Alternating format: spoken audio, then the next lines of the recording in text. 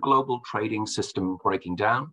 And how worried should small open economies like Ireland be about the gathering forces which oppose free trade for a whole range of reasons? To discuss these questions and many others related to trade and globalization, we are joined for today's insights by Keith Rockwell. It's a great pleasure to welcome Keith back to the IIEA, most importantly because there are very few people alive who know as much about the multilateral trading system and how it works as Keith does, and also because it's the first occasion he's joined us since being liberated from his senior role at the World Trade Organization in Geneva. Keith is now a global fellow at Washington's Wilson Center and a senior research fellow at Singapore's Heinrich Foundation. Prior to that, he spent more than a quarter of a century at the World Trade Organization as its Director of Information and External Relations. You're really welcome, Keith. Good to see you again. And great to be with you. So, Keith, let's start with your home country, the US. You wrote a paper recently, and I'll quote it here. The deep skepticism on trade that was once the currency of anti-globalization activists or long protected corners of US industry is now expressed openly and regularly by US trade officials. So that was a very stark line in one of your recent reports, which I think captures the degree to which the country that has led the global trading system for 70 years has changed in its view. Talk us through a bit what's behind such a huge change. Okay. Well, I mean, we've been blasted by a series of crises in the last half a dozen years. We had Brexit and we had Trump, which, like it or not, probably are still with us in one form or another. And then we had to cope with the pandemic, the war in Ukraine, and the increasing tensions between the superpowers, the US and China, and their various allies as well. Now, all of those things have had an influence on, it hasn't just been these issues that have been sort of buffeting the economy and global trade. It's the policy responses to those events. And I think nowhere is this more clearly seen than in the United States. Now, Donald Trump tapped into something which has been sort of in the public discussion for some time, and that is the disconcerted view of many people in working class environments, most of them white men, who believe that they have been given a raw deal. Whether you subscribe to that view or not, this is what they think, and they have been very keen to vote along lines that express their anger. And Mr. Trump tapped into this, and it led to his being elected president. Now, this is something that the Democrats looked at very closely. And so when you see the way in which Trump responded, first and foremost to China, by whacking them with about 500 billion worth of sanctions on their imports, this was something that was not criticized too widely, apart from some economists. And it was taken into the mainstream of politics. And so what you have right now is a bipartisan view that China is a rival and perhaps even something more sinister than that. Now, if you superimpose over this the traditional democratic skepticism towards trade, which I referred to in that quote that you cited, then you begin to see what the problem is. It's not just China. It's this feeling that somehow the United States has adhered in an overzealous way to the notion that markets should be the determining factor in terms of economic policy. It's not true, of course.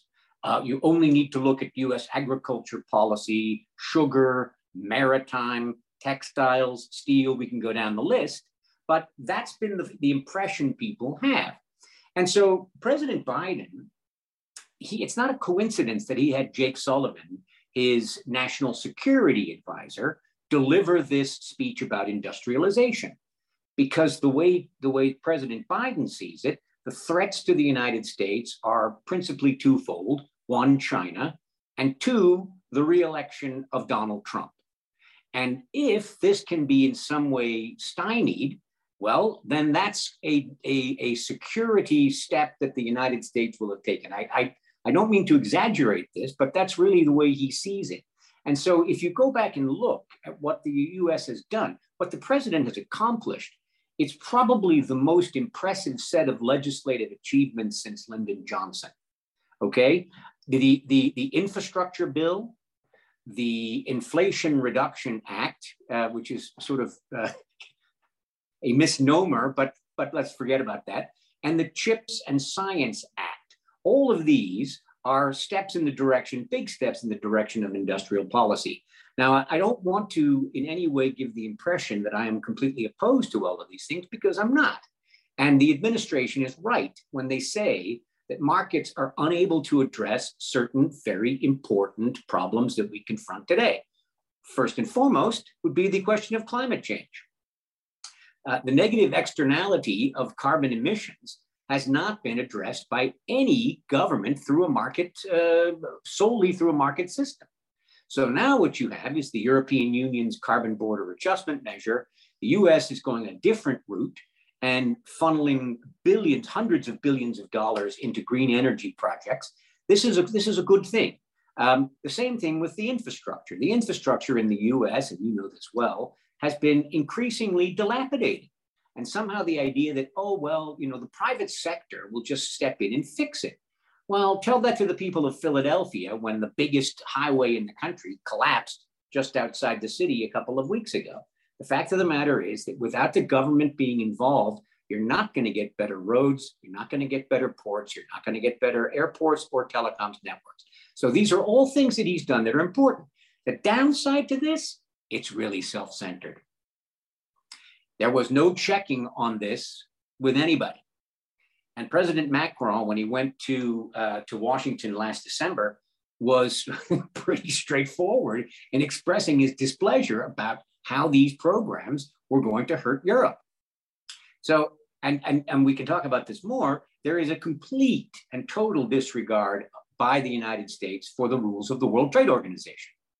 Whether or not these programs would fall foul of dispute settlement, would be outside of compliance with, for example, the subsidies agreement, it's not clear. I'm not a lawyer, as you know, but many people believe they do.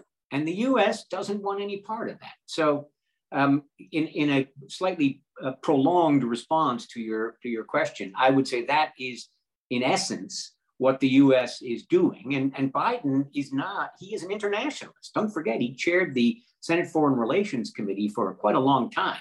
He's well aware of the sensitivity of neighbors. He knows that allies are a factor that the US can bring to bear that the Chinese simply can't. So he's trying to, there's a columnist for the New York Times named Ezra Klein who refers to these various policy prescriptions as the everything bagel approach to dealing with problems. He's trying to accomplish dozens of things with these pieces of legislation and other policy pronouncements.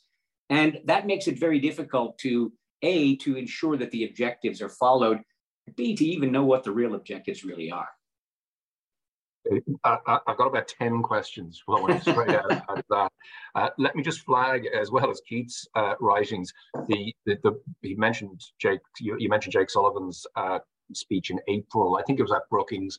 Anybody who's on here wants to look at that. I think it was probably one of the most important international economic policy speeches any leading US official has made in a very long time.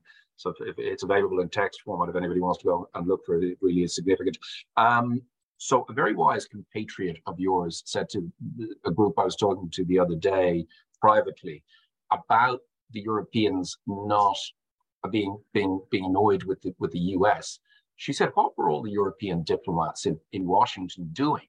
Did they not get wind of this? Did they not try and intervene in the legislative process? There are 27 embassies there, as well as the EU embassy itself.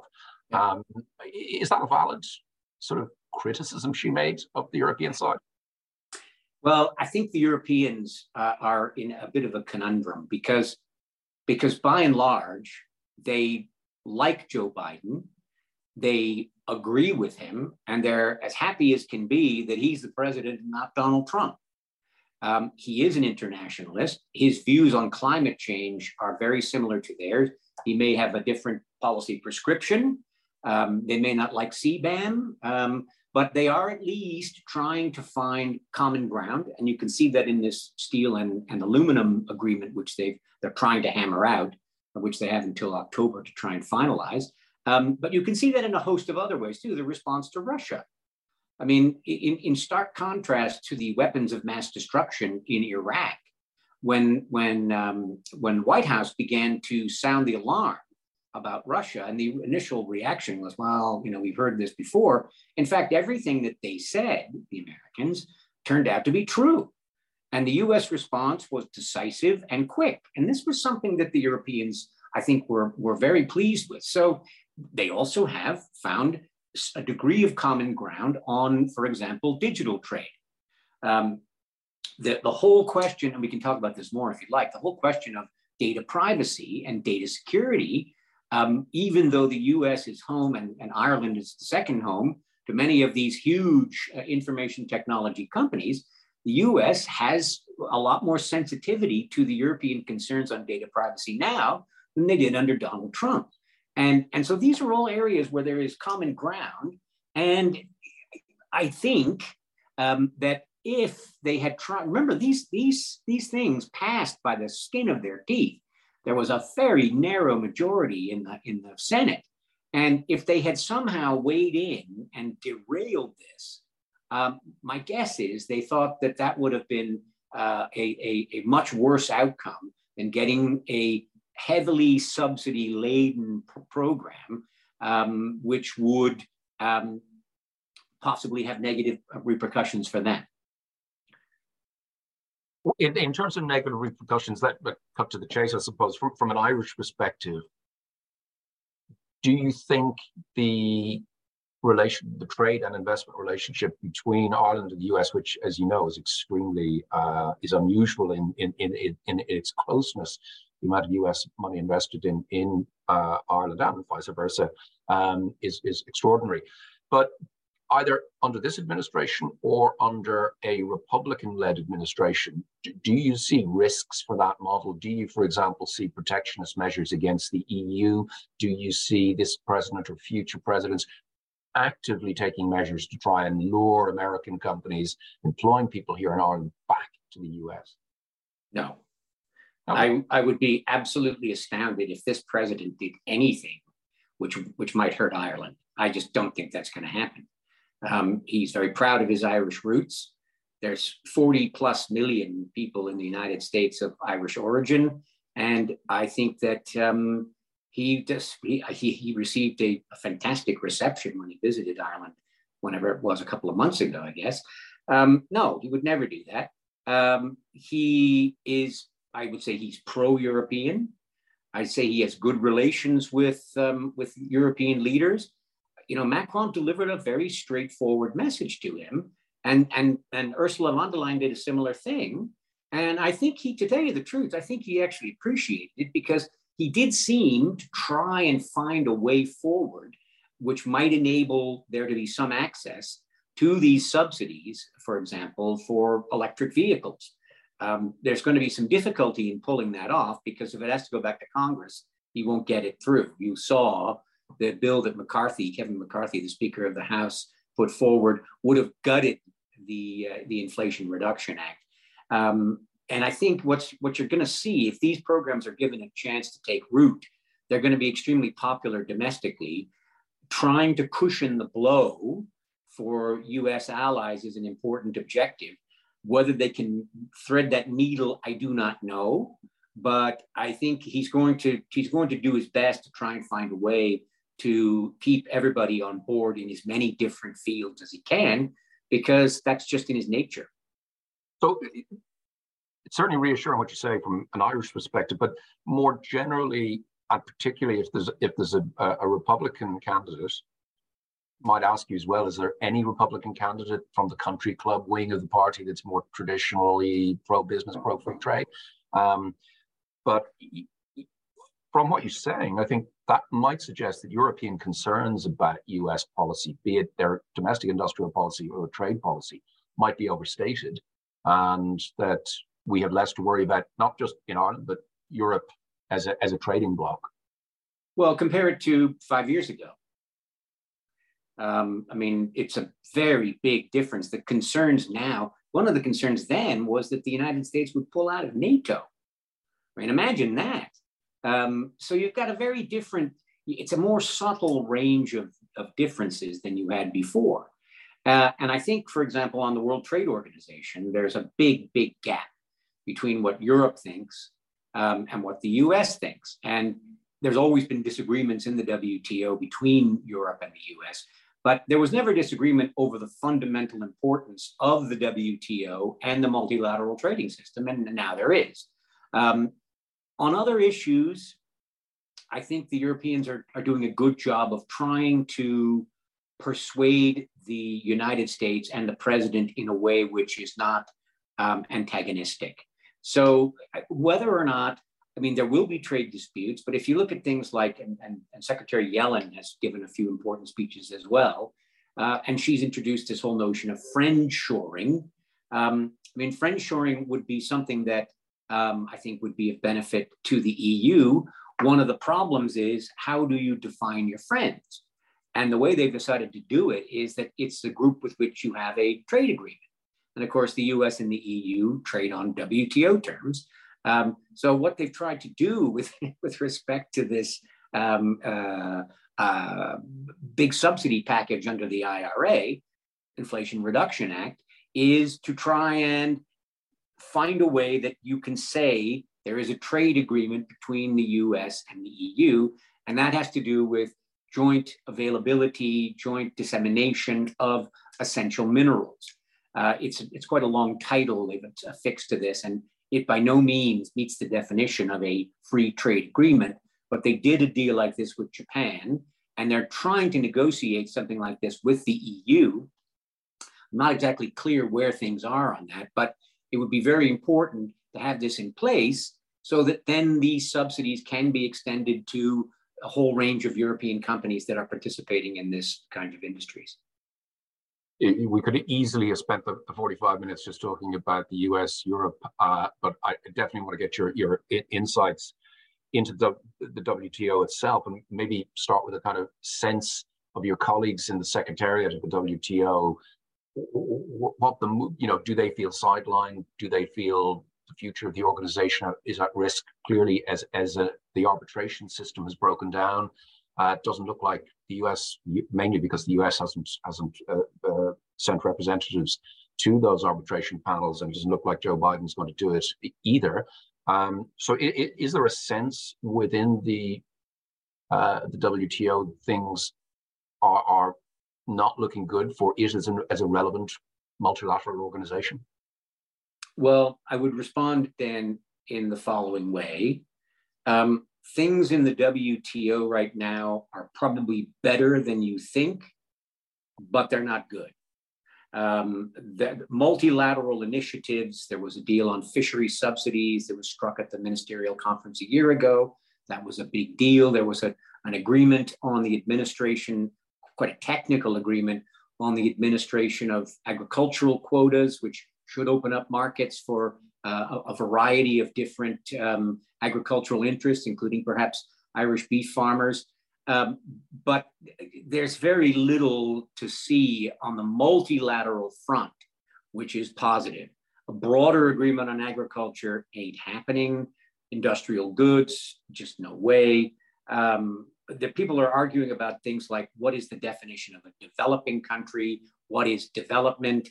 You know, it's how many angels can dance on the head of a pin, and you have circular discussions which lead nowhere. The situation with the appellate body and the dispute settlement system is even more dire, if that's possible. The US, as you rightly say, shows no interest in reviving this. If you look at some of the things they've done, whether it's their response to China, whether it's their legislative agenda, they're not going to expose this to scrutiny of an appellate body, which they believed was formed in a way that was not advantageous to the members. And this is something which, by the way, a lot of the complaints that were raised by the predecessors of Catherine Tai, by Bob Lighthizer and among others in the Trump administration, these concerns about the appellate body that they raised, that they were guilty of overreach, of putting in place jurisprudence, et cetera. Many other countries have come around to this view as well, but they say, okay, fine, let's fix it. And the US does not offer any solutions because I think they would prefer to go back to the GATT days where dispute settlement was not binding.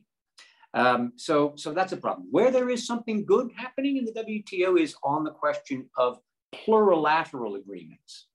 India and South Africa are opposed to any sort of negotiations unless they are on development issues specific to them. But over 100 members are participating in electronic commerce discussions. We'll have an agreement, perhaps as soon as next week, on investment, which many people thought would have been impossible. Now, this will not be investor protection. It will not be investor-state dispute settlement. It will be somewhat along the lines of the trade facilitation agreement, whereby it's a transparent set of rules and guidelines that can be followed. And the objective here is to attract investment into developing countries. E-commerce, this would be a very big deal. I think there's 189 members are participating in this now. Digitally delivered trade came to almost 4 trillion last year, and that figure is growing rapidly. We now have 3 different sets of sort of standards. We have the EU, we have the US, and we have China. If the US and the EU can agree on 2 key issues, the cross-border data flows and the localization of data, and these are all about data privacy and data protection. If they can reach an agreement on this, and again, Biden has shown a willingness to try and find compromise, then there could be a breakthrough there. If not, you might get an agreement which is more nuts and bolts on e-contracts, e-signatures, a common global standard for these things, which may sound rather pedestrian, but in fact, if you're talking to small business people, particularly in developing countries, but also in developed countries, if you have a common standard that makes it easier for them to trade digitally, this is a big, big benefit to them. So those agreements may be reached. There was a very important agreement on domestic regulation and services that will cut trade costs by about $150 billion worth of business a year. You had something like 68, almost 70 members participating in that. These are all plurilateral initiatives.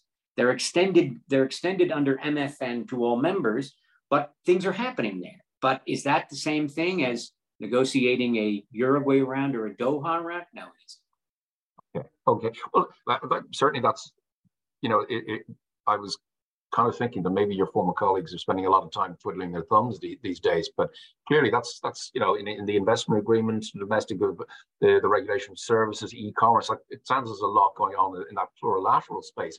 Like, is that the future for the WTO? And maybe a crude way of measuring it, just in terms of the amount of activity at WTO headquarters, the number of meetings there are, have they declined over time, suggesting that the body's become less relevant? That's a crude measure, I know, but just any sort of thoughts about just exactly just how much activity is actually going on at the Secretariat? Well, Mexico, a very important member of the WTO, has closed its WTO mission. Wow, okay. If you think about the number of outstanding Mexican negotiators, ambassadors, deputies, director general, who have been very active in the WTO system, that's a bit of a shock. The meetings, I would say, no, they're still attended. It's not always a good way to assess by looking in the room, because more and more you have people participating in the way that we're discussing right now. You can see, for example, a press conferences that I would hold. You would have maybe 5 or 6 people in the room, but you'd have 150 people participating from around the world. That was a COVID-inspired change, which enabled broader participation. It's not the same thing, but it's certainly something that people have preserved. So I would say that the place is still busy. We have a ministerial conference. I shouldn't say we anymore, but the WTO will have a ministerial meeting in February. And the last ministerial conference succeeded beyond people's expectations. So there were a lot of things delivered there. I don't want to make it sound like it was going to put the trading system back on the rails, because I don't think it has, but it was clearly an important achievement. And I think that inspired people. I think people are now realizing that the next steps will be even harder. Let's move to China. As any discussion of trade these days, you were already with the WTO for a good few years before China joined in 2001. I had a look at the trade data this morning. US nominal terms, Chinese goods exports have risen 20-fold since 2001. There's no other major country that's anything close to that. Obviously, China now accounts for 30% of global manufacturing. It is a superpower, as you described it earlier on. Talk us through just how the Chinese delegation in Geneva has changed over time, how their positions have changed, how they've become more assertive, if that is indeed the case. Yeah, they have. They want to be represented at high levels in the Secretariat, and they are. They are very keen. Look, they are very aware that the multilateral trading system has helped them. Now, I think there's been a false narrative put forward that somehow the Chinese were able to get in scot-free. They paid nothing to get in. I've got the statistics here. If you look at this, I mean, it's true, China is the world's largest exporter, but they're also the second largest importer. And they took in $2.7 trillion worth of imports last year, which is almost twice as much as the third leading country, Germany. So to suggest, if you go back and look at the same set of data that you referred to and look on the import side, I think on imports, it's 17-fold or something like this. Still very important. And if you think about, for example, during the financial crisis, China keeping its market open was absolutely essential to keeping many of its neighbors and indeed trading partners around the world from plunging even deeper into recession. So it's a bit unfair to say that China has not lived up to its terms in the WTO. It may be that the rules, as they're currently constructed, do not cover things like the participation of the Chinese Communist Party on boards of foreign companies with headquarters or operations in China. It may be that intellectual property protections don't cover things like forced transfer of source code. That may well be. But the Chinese, it's very unfair, in my view, to say that they have not played by the rules, maybe not in every instance. But if you look at the numbers, you can see that the Chinese have done quite a lot. Now, things have changed since 2013, 2014. China is less enamored of market-based politics, market-based policies. They are now going much more for a state-driven approach, and they are looking at things through a very different prism. And that, I think, has changed people's attitudes. There are all the other geopolitical things, Hong Kong, Taiwan, et cetera, that are complicating the picture as well. And I think that there is reason for the US and the EU to be prudent in their relations with China. But I think it's also unfair to say that the WTO agreement was one in which China benefited and everybody else lost. That's just not the case. Yeah, because it's speaking to Americans, whatever their hue, there seems to be a view that WTO accession for China led to the deindustrialization of the US. Yeah. It just seems to be, everyone seems to believe that, although the evidence for it is just not there. No, it's not. Europe trades more with China than the US does. Has that led to large-scale deindustrialization in Europe over the past 20 years? No. Yeah. So I mean, and the problem with this is a big problem. The industrial policy orientation and this foolish notion that the US is only about markets. I mean, let's not talk about financial markets because that's something else. And regulation of financial markets is a different thing than trading goods and services. But this notion that somehow the US has has been the slave of the markets is completely untrue. I mean, the sugar policy in the US, I mean, it's something that could have come from Stalin's Soviet Union. It's not a market program at all. So, I mean, that's absurd. And the second thing is, if you want to know about income inequality, look at the Gini coefficient. Now, look at a country like Ireland or like Denmark or Belgium, and look at income inequality in those countries, and then look at their trade to GDP ratios. Those countries are much more trade dependent than the US.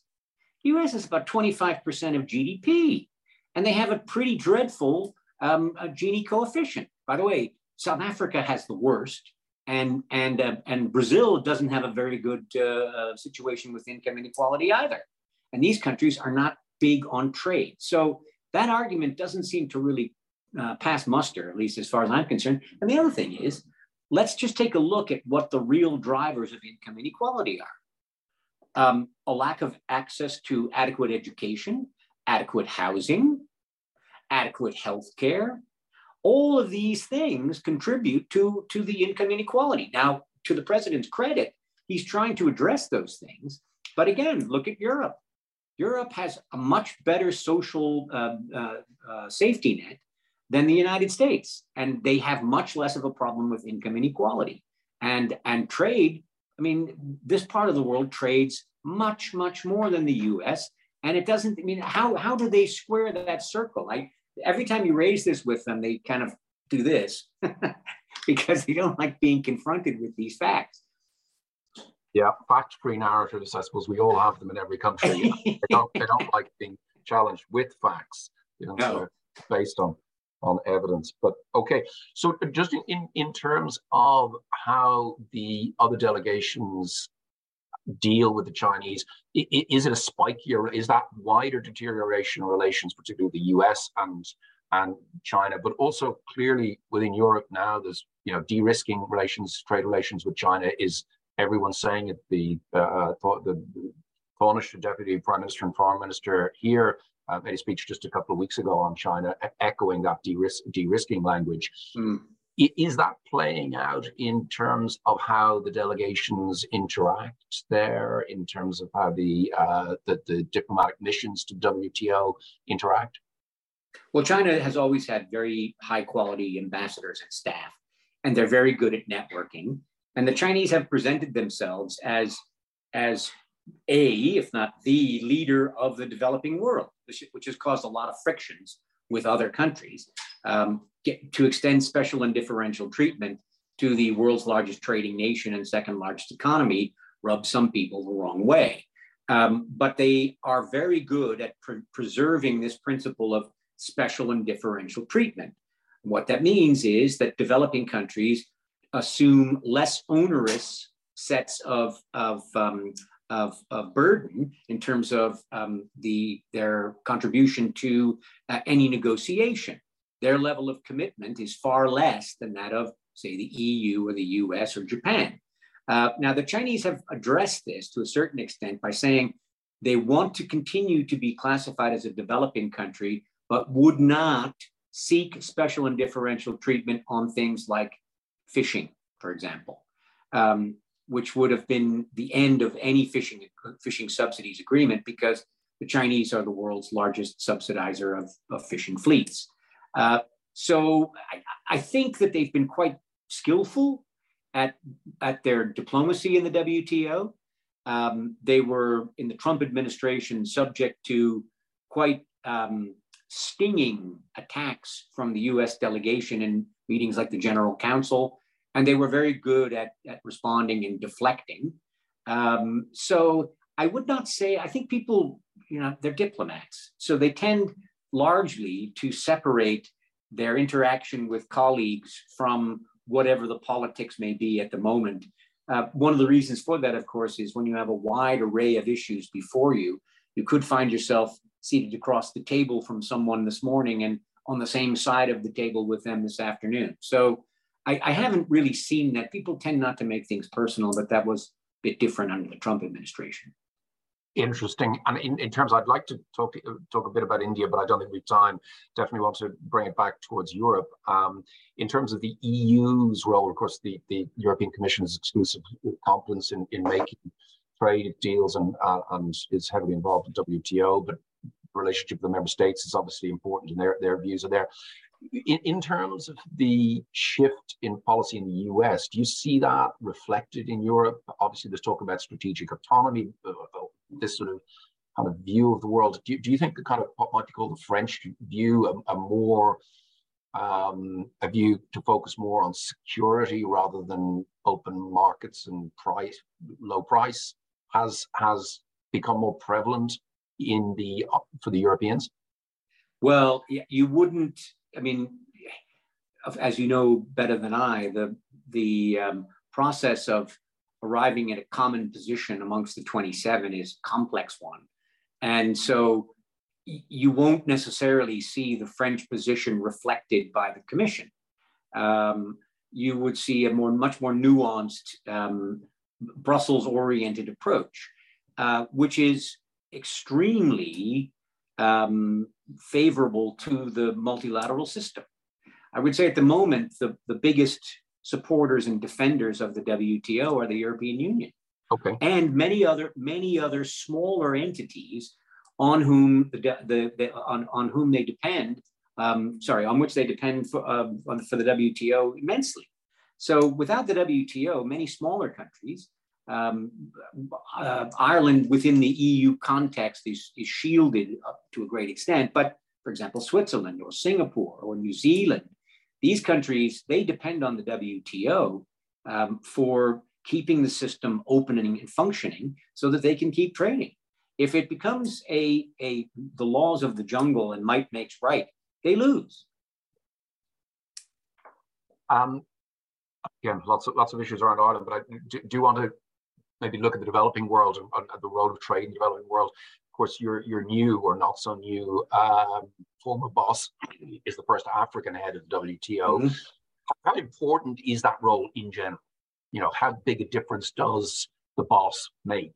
Or is it more, you know, a sort of somebody who tries to herd cats and, you know, it's not in terms of actually directing things, doesn't make that much of a difference? And how is she faring relative to other DGs? Is it Director Generals? Yeah. Directors General. Directors, yeah. Thank you. Well, yeah. That's many years of press release writing that made me get that right. No, look, there is a lot of cat herding that goes on. But the Director General the chair of the General Council changes every year. It rotates between developed and developing and through the regions, et cetera, et cetera. No one is there long enough to be able to show really long-lasting leadership. The Director General is the person who really is the figurehead, the principal defender of the organization. And Ngozi is quite a remarkable person. I mean, she is extremely intelligent. She's very tough, indefatigable. And it was in large measure thanks to her that the outcome of the June 2022 ministerial conference was as positive as it was.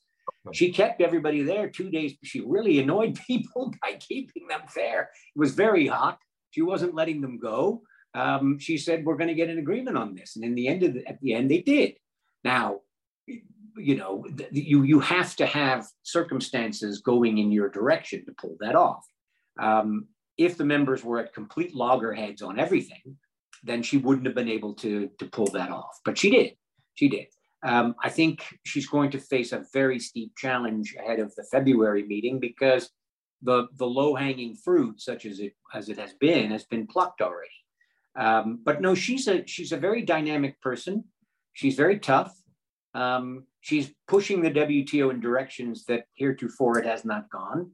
Carbon pricing, for example, this hasn't gone down well with everybody. She points out that there are 70 different methods for pricing carbon, and that as long as you have this kind of divergent way of determining what the level of carbon is, you're never going to be able to come up with an accord or a policy. She's tried to do this, and she got slammed for doing so.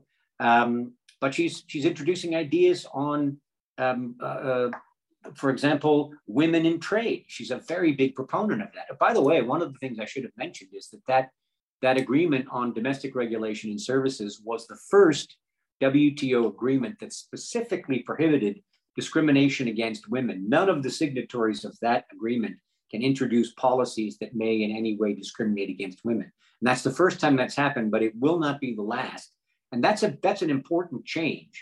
On social issues, on environmental issues, the membership has on bulk changed in a more positive direction. You remember back at the end of the last century in Seattle, these were the issues that brought that meeting crashing down because the passions against this were so strong. And that's much less the case today. In fact, there's a lot of positive momentum in this direction. Okay, that's a pretty strong stamp of approval for your former boss there. More widely, in terms of the least developed countries and their role, their belief in free trade as a route out of poverty, any thoughts on how that's changing? As are the least developed countries less engaged than they were in the past? Like everyone else, I suppose, in the world, there's a kind of move away from free market economics as being the way to do things. Do you detect that in the least developed countries as well? Well, certainly in the WTO, and it's dangerous to classify all LDCs. I think there's 46 of them. To classify them all in the same way, because of course, Bangladesh and Cambodia are not Djibouti.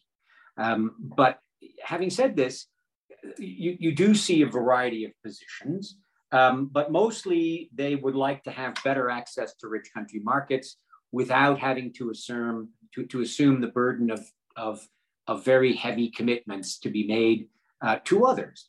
Now, this is in rather sharp contrast to what the 33 least developed countries in Africa are doing as part of the African Continental Free Trade Agreement negotiations, which are modeled remarkably on WTO agreements.